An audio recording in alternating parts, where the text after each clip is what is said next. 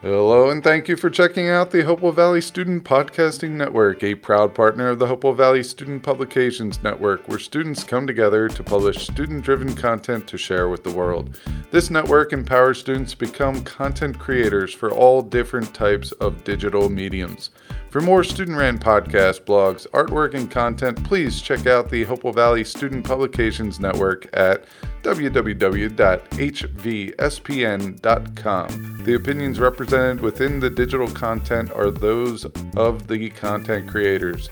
Now, please enjoy the following podcast episode.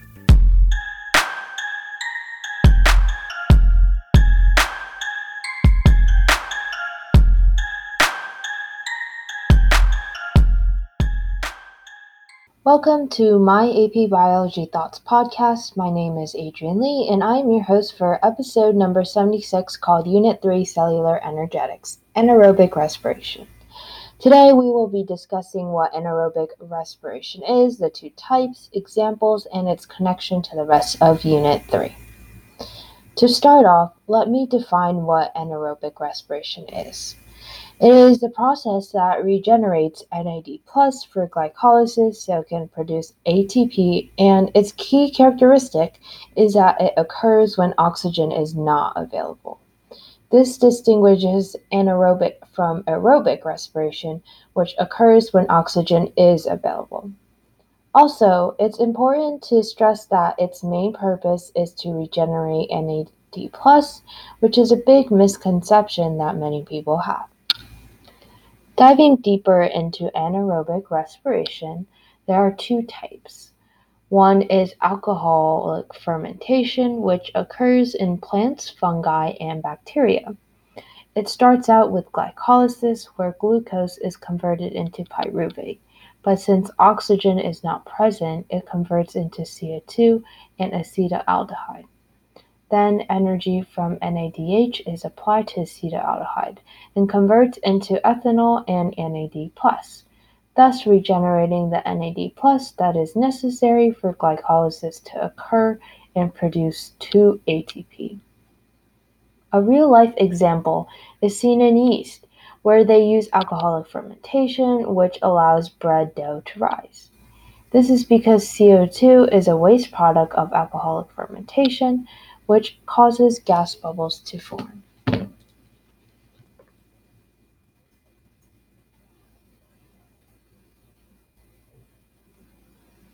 The other type of anaerobic respiration is lactic acid fermentation, which occurs in animals. Similar to alcoholic fermentation, it uses glucose to create pyruvate, but then it is converted to lactate instead of acetaldehyde, and lactic acid is produced instead of CO2. During this process, NADH is oxidized into NAD+, which is used in glycolysis to produce 2-ATP. This occurs when we exercise, which we feel through the burning sensation during a tough workout. The burning sensation is lactic acid buildup, which occurs when our respiratory and cardiovascular systems cannot transport oxygen to our muscles fast enough. Therefore, they resort to lactic acid fermentation to immediately produce a little bit of ATP. To connect anaerobic respiration to the rest of the unit, let's zoom out a bit to the bigger picture of cellular energetics. Keep in mind, anaerobic respiration does produce energy, that's just not its main purpose. With the regeneration of NAD+, it is used in glycolysis to produce 2-ATP. Other cellular pathways that exist include the Krebs cycle and chemiosmosis. However, they don't occur in anaerobic respiration because oxygen isn't present. They do, however, occur in aerobic respiration because oxygen is present and acts as a final electron acceptor. This aids in the formation of a proton gradient along with the energy of the electrons from NADH and FADH2, which actively transport H+ ions into the intermembrane space. From there, chemiosmosis occurs where H+ flows from high to low concentration and back into the matrix through ATP synthase, which then creates ATP. So that's a brief explanation of aerobic respiration, but it just shows the different processes that occur in aerobic and anaerobic respiration due to the presence or absence of the final electron acceptor oxygen.